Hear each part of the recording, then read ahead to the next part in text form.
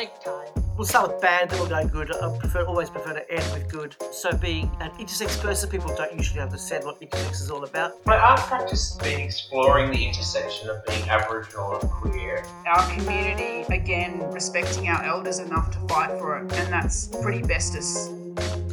Best Day, Worst Day is a podcast where I get to know a bit more about some of the LGBTIQA+ artists and activists that I've been really inspired by.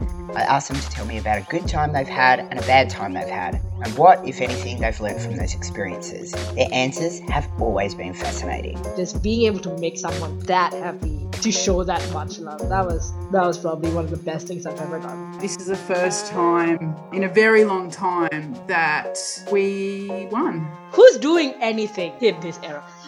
This peer support project is supported by the Northwestern Melbourne Primary Health Network, Vic Health, and a proud part of Brimbank City Council's Work for Victoria Artists in Residency. This project touches on many topics like suicide, loss of loved ones, poor mental health, and experiences of hospitalisation. I don't know whether to call it a major breakdown. Maybe that's the worst day.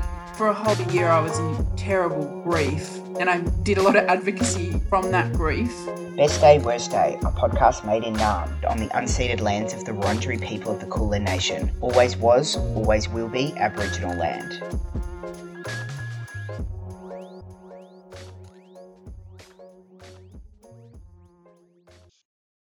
Welcome to another episode of Best Day, Worst Day. In this episode, I interview Paul Kidd. Paul is an activist and advocate who's been living with HIV for more than 30 years. He's also a lawyer and works at Fitzroy Legal Service. My name's Paul Kidd. I use he and him pronouns. I'm a gay man. I've been living with HIV for a really long time, since the 1980s, and I've been involved in HIV-related organising for a lot of that time. So coming from an lived experience of having HIV to trying to be part of the solution to HIV, and particularly around justice issues for people with HIV and LGBTIQ people more generally. So been involved in HIV for a long time. I have also been involved in a lot of community organisations around LGBTI and HIV spaces. And more recently, a quite advanced age, I decided to go back and finish a law degree that I had not finished from 20 or 30 years previous. And so now I'm a lawyer and I work in a community legal centre. I work for Fitzroy Legal Service, and I'm based at the Neighbourhood Justice Centre, which is a therapeutic court in Collingwood in Victoria.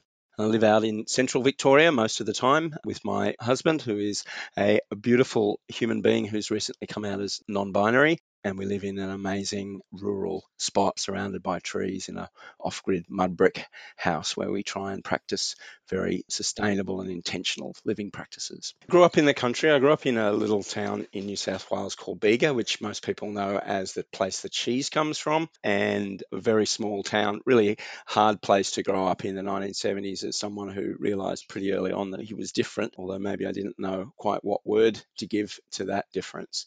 So it was not a great place to grow up, but I had a pretty good family, pretty loving and a bit crazy big family.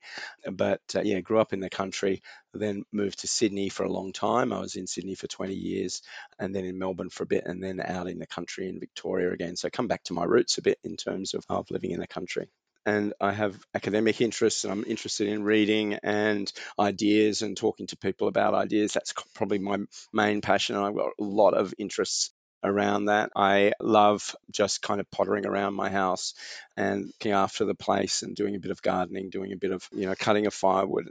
Living off-grid requires a fair bit of work involved in keeping the house running. So all of that, probably my weirdest and biggest obsession is the Eurovision Song Contest, on which I am a terrible, terrible nerd and a bit of an obsessive. It's hard to go past Conchita Wurst in 2015. Amazing performance, an amazing singer, and also somebody who came out as HIV positive not long after that, was forced to come out because unfortunately he was blackmailed. But yeah, it's really hard to go past that moment when he won.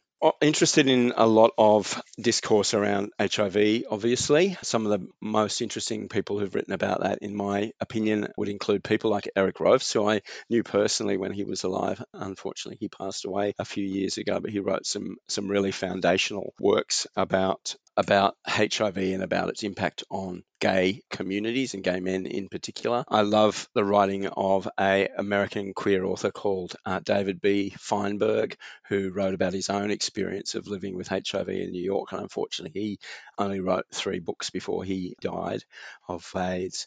And lots of that kind of territory, I guess, is where my interests lie. Look, Sam, the very best day of my life was, of course, the day that I got married to my husband. But that was quite a while ago, back in 2004, very early in the history of gay marriage. My beautiful husband and I got married in Canada. It's not the day that I want to talk about, though. The day I want to talk about is something that is really close to the long-term passion that I've had about achieving justice for people with HIV. And that's the day that Section 19A was repealed in Victoria.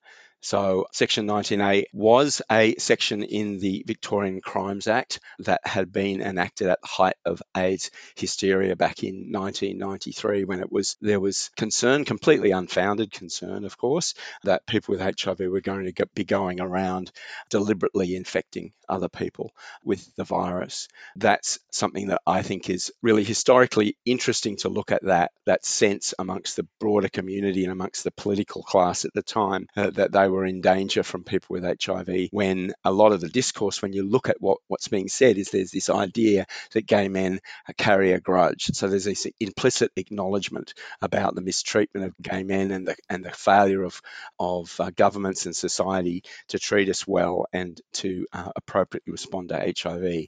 Now, of course, in fact, there's never been a case in Australia where it's been proven beyond reasonable doubt that somebody deliberately infected another person with HIV. But there's this underlying kind of concern amongst the broader population that might have been the case. So back in 1993, the then Kennett government in Victoria enacted this new law to make it a very, very serious criminal offence to intentionally infect someone with a very serious disease. And that was the wording in the Act. And then it defined a very serious disease to mean only one serious disease, and that's HIV. So it was already against the law to intentionally cause harm to someone. That has never changed, although the decision was made at the time that there needed to be a special law that was specific to HIV, that specifically criminalised this idea that someone was going to go around and intentionally infect another person with HIV. The law was very strongly contested by the HIV sector and the community at the time. We knew from the very beginning that this was not the right way to respond to HIV, but despite all of those protestations, it was passed back in 1993, and that law then had been hanging over our heads for more than 20 years before we were able to get it repealed in 2015. So I come into this story a fair bit further along when I had been involved in the HIV sector here in Victoria for a while. I initially wasn't really aware of HIV criminalisation because there hadn't been very many cases where it had been used, but in the early 2000s it started to become more and more common for police to prosecute gay men in particular and African straight men in particular for intentional or reckless transmission of HIV or for endangerment of people with HIV. So I come into that process where that's starting to happen more and more. It's something that excited my interest because I've always had this interest in the law, and also because it was something that it didn't seem to me that we were doing enough about. So I started to make that my personal crusade in a way, along with some other amazing people across the HIV sector, to try and raise awareness about the criminalisation of HIV. So in 2014, Melbourne was the host city for the International AIDS Conference, and about a year before that conference happened, we had an organising discussion about how we were going to take advantage of the eyes of the world being on Melbourne, and we decided this was going to be our first priority, was to try and raise awareness of and hopefully get some legislative change in terms of this terrible Section 19A was a problem for us, despite the fact that it had never really been used. It was sitting there in the criminal law, sending a message about gay men and about people with HIV that was wrong, that said that we were a danger to society, that we were a danger to the public health, and that we needed this special law to control us. We made the argument that that was not necessary, that the general law was adequate for protection of the public, and that the history of our community showed really strongly that gay men, when they become HIV positive, when they know that they're HIV positive, generally are very, very responsive. And it's true of all people with HIV. Very, very keen from day one to make sure that don't transmit HIV, that they take whatever steps are possible to ensure that nobody else becomes HIV positive. The thing about HIV, in terms of it being something for the criminal law, is that everyone who has HIV caught it from someone else, became infected through some previous historical incident that affected them. That, I think, gives people a very unique perspective, and that's one of the reasons why I think that the criminalisation of HIV is particularly problematic, is because, if HIV transmission is a crime, and I don't think it is, but if it is, then we're all victims first before we're perpetrators, and that suggests that there's a need for in that area. So we decided to try and push for some action in this area in the lead up to the Melbourne International AIDS Conference in 2014. We started about a year beforehand. We knew that the world's media would be here to report on the conference, and we'd have the opportunity, hopefully, to embarrass the government about the fact that we still had this harmful and very stigmatising law on the books, despite the fact it had never been needed, and it had never been needed even before it was enacted. We tried to get the Victorian government ahead of the conference to consider repealing the law. We contacted the government at the time, which was the Liberal government led by Denis Napthine, and we got a very terse and almost a one-word response from the Attorney General there. We got a letter back, but just basically saying no, under no circumstances, we're not doing that. So we knew that we had a fight on our hands going into the conference, and we decided to put it as front and centre as we could. And we did a lot of work leading up to the conference, briefing media and briefing parliamentarians and others, to the point where we felt like we had the lever that we needed to be able to move the mountain that is HIV criminalisation. So just in the few days before the conference, we hosted a meeting of international delegates to talk about HIV criminalisation. We invited the Victorian Health Minister, David Davis, to come and open that meeting for us, and we had Michael Kirby, a very famous and well-respected former High Court judge, as our keynote speaker. And I introduced Mr. Davis to come in and open the meeting, and he came and he said he had an announcement to make. So the announcement that was made was that the Victorian Liberal government was going to make the law non-discriminatory. That was a very positive outcome, but it was also a very scary outcome. Because, as I said before, the way the law was framed was to say it's against the law to intentionally transmit a serious disease, but the only serious disease is HIV. So the risk was that they would just take out the second part of that, so that they'd actually broaden the scope of the law and include other diseases like perhaps hepatitis C in that law. So we doubled our efforts. We called some press conferences. We released a lot of media. We built a coalition of amazing Victorian civil justice organisations saying that isn't what should happen. The day before the conference ended, we got a commitment from the Labor opposition that they would repeal the law. So that was the organisation that happened during the conference.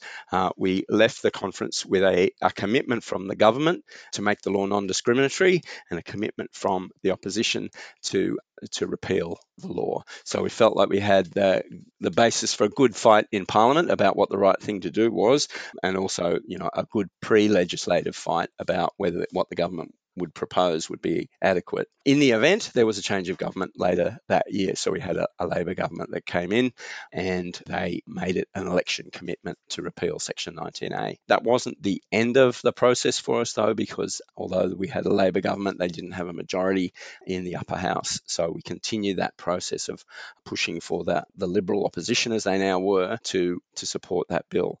And it came right down to the wire. It came down to the day that the bill was to be debated in the Victorian Parliament.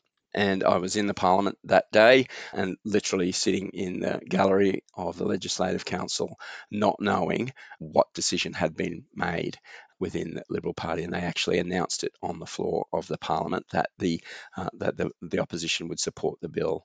So after many years of advocating about HIV criminalisation generally, and a year or so of advocating specifically about Section 19A, I was able to sit in the Victorian Parliament and have the leader of the opposition in the upper house announce that the opposition would support the bill, and then give a speech strongly advocating for it, and then come up to me afterwards and shake my hands and congratulate me. Or the Shadow Attorney General actually gave his speech. He came up and he just said, "Was that okay?" And it was just a beautiful moment to be in that situation where we had achieved that outcome and where everyone was on the same page and everyone was giving a positive speech about the importance of this legislative reform and talking about the need to support people with HIV and to have a public health based response. And that moment is so important for me because I've been involved in activism in various ways and at various levels for a really long time. And one of the things you learn as an activist is that it's mostly about failing. It's mostly about making the argument and trying to shift the needle, and it doesn't work. And you go through long periods of times, maybe years of pushing on a particular issue, and you maybe get nowhere, or you maybe make tiny steps forward, but it's a constant battle. Those moments in activism where you get a big result, where you get a sudden change, a shift change in what's going on in the world about your particular issue, they're pretty rare, and I haven't had too many of them. So I really treasure that moment of just being able to sit in the Parliament and having parliamentarians of all stripes all rising to support this bill that we had fought for 2.5 decades to get it repealed, to hear so many members of Parliament supporting people with HIV and acknowledging the work that we had done on this really important issue. And ultimately that bill passed unanimously, which was an amazing outcome. My mother was not an activist. She was just a regular mum. She grew up in the 1930s and she had some pretty outdated ideas about the world. But the thing that she taught me was that you do need to stand up for people.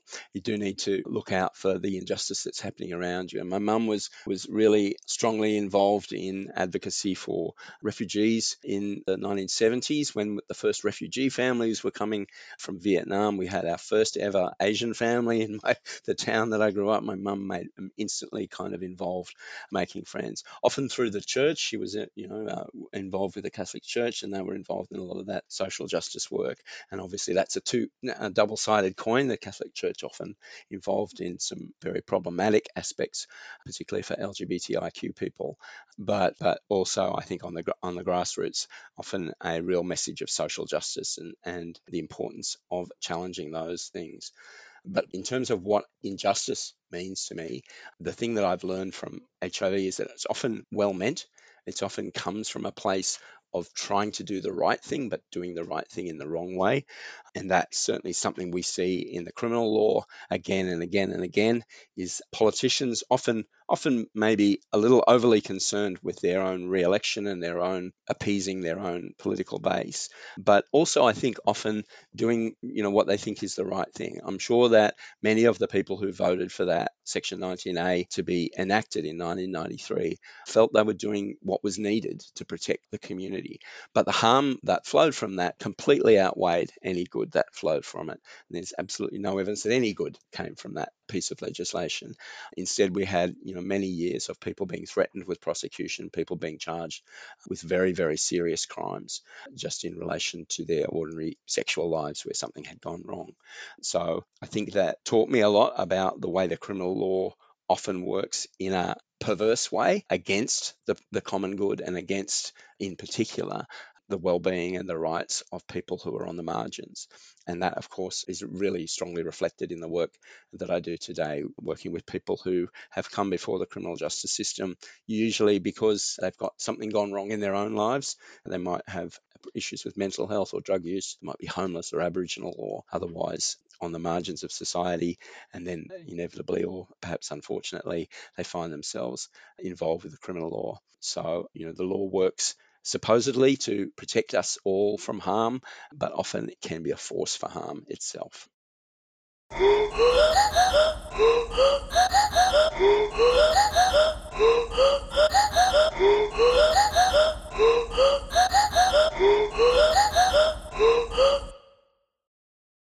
So the worst day of my life was the 26th of October 1994. I was at home at my flat in Bondi in Sydney, and about 6:30 in the evening I got a phone call from a friend of a friend who was calling to tell me that my partner had died that day. Obviously that was not unexpected. He was living with AIDS and he was really, really ill. He was in Melbourne and I was in Sydney, so I wasn't able to be with him at that time. And it wasn't unexpected that he was going to die, but it was unexpected he was going to die that day, so I wasn't ready. Got a phone call from Brian, and he just said, Darren just died half an hour ago. And I had to deal with the fact that I wasn't there with him, and I had to deal with the fact that I had lost the love of my life in that moment. He and I had been on again, off again boyfriends for more than 9 years. So starting when I was really just a wee baby gay, I was 20 and he was 19 when we met, and he was 29 when he died. So 26th of October 94 was the day he died, but there was obviously a lot of stuff that led up to that terrible moment. We had both been living with HIV for quite a few years by this stage. We were both dealing with failing health, but he unfortunately was really, really struggling.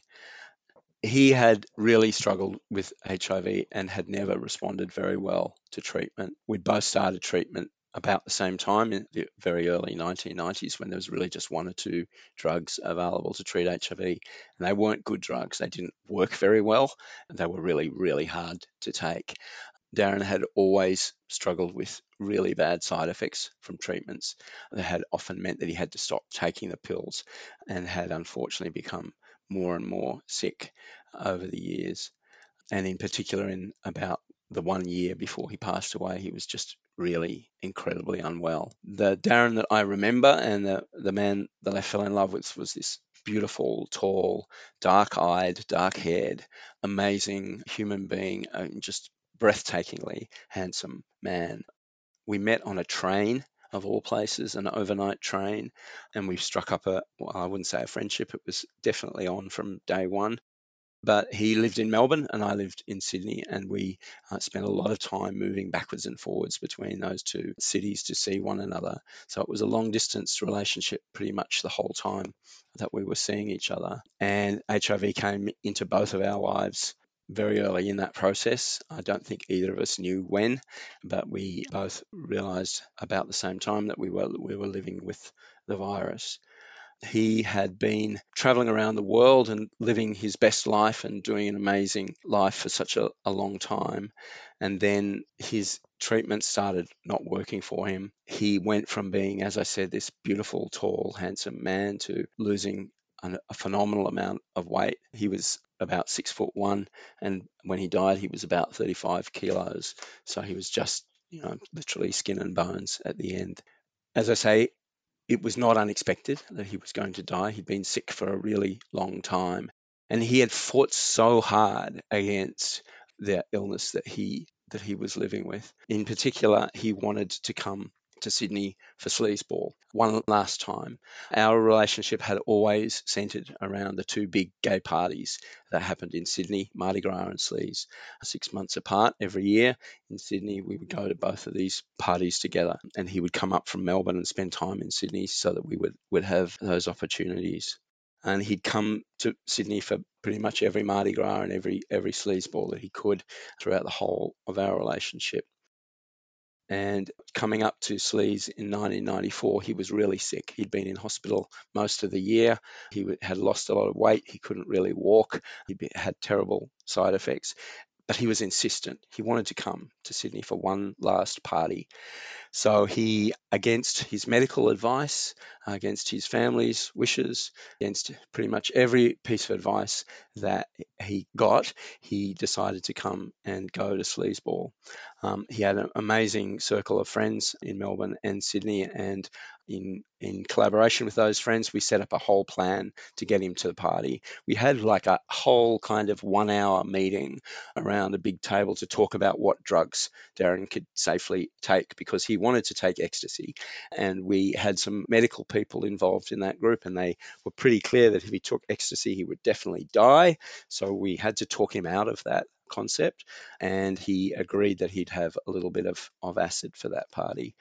We managed to facilitate that for him, and we facilitated him getting to the party. He was in a wheelchair the whole time, but he said he had a really great time at that party, and stayed a few more days in Sydney and then flew back to Melbourne. This was about 3 weeks before he died. So I had been down to Melbourne quite a few times to visit him. I had a plane ticket that I could use anytime, booked and ready to go. A couple of days before he died, I spoke to him on the phone and asked him how he was going, and he said, "Everyone says I'm going to die this week, but I don't think I am. I think I'm going to be all right." And I said, "Well, I can just take some time off work. I'll come straight down. I'll come down tomorrow." And he said, No. Come on the weekend. It'll be better. We'll have a bit of time on the weekend together." And he said, "I promise you I won't die before the weekend."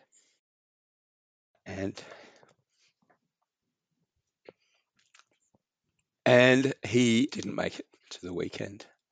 That's such a sad moment for me to reflect on, of course. The other aspect to that, of course, is that it was a great relief.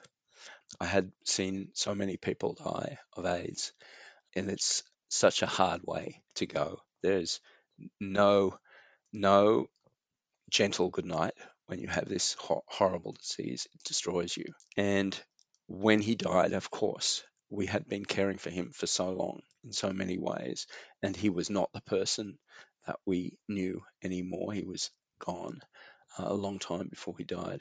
So you have that sense of relief as well, that sense of him being free from what he had had to carry as by way of a burden. The burden is not just the physical burden too. We're talking about young men who should be in the prime of their life, who were dying from this incredibly destructive disease. So people who should have been out at the bars and falling in love and having sex and kissing boys and dancing and partying were turned into old men with terrible, debilitating conditions. And Darren particularly, I think, found that a great burden. His sense of the injustice of what had happened to him was so profound that it didn't seem fair to him, and it wasn't fair that someone who was 29 years old couldn't continue living because of this disease that had come from nowhere into our lives and had such a devastating impact across the whole of our community. So in that moment when I heard that he had passed away, of course, I was destroyed by that news. But it wasn't long after that that I also could grasp onto the reality that he at least was released from that burden.